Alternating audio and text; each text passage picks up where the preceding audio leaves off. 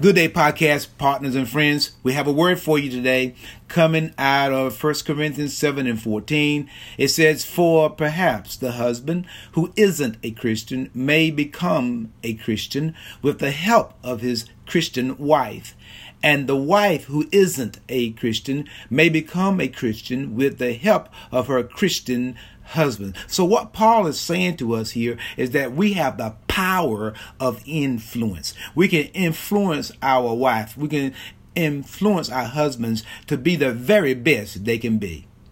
And it says, above all things, have fervent love for one another, for love will cover a multitude of sins. And whatever transpires in a marital relationship, if we apply God's word, God will give us peace through the Holy Spirit.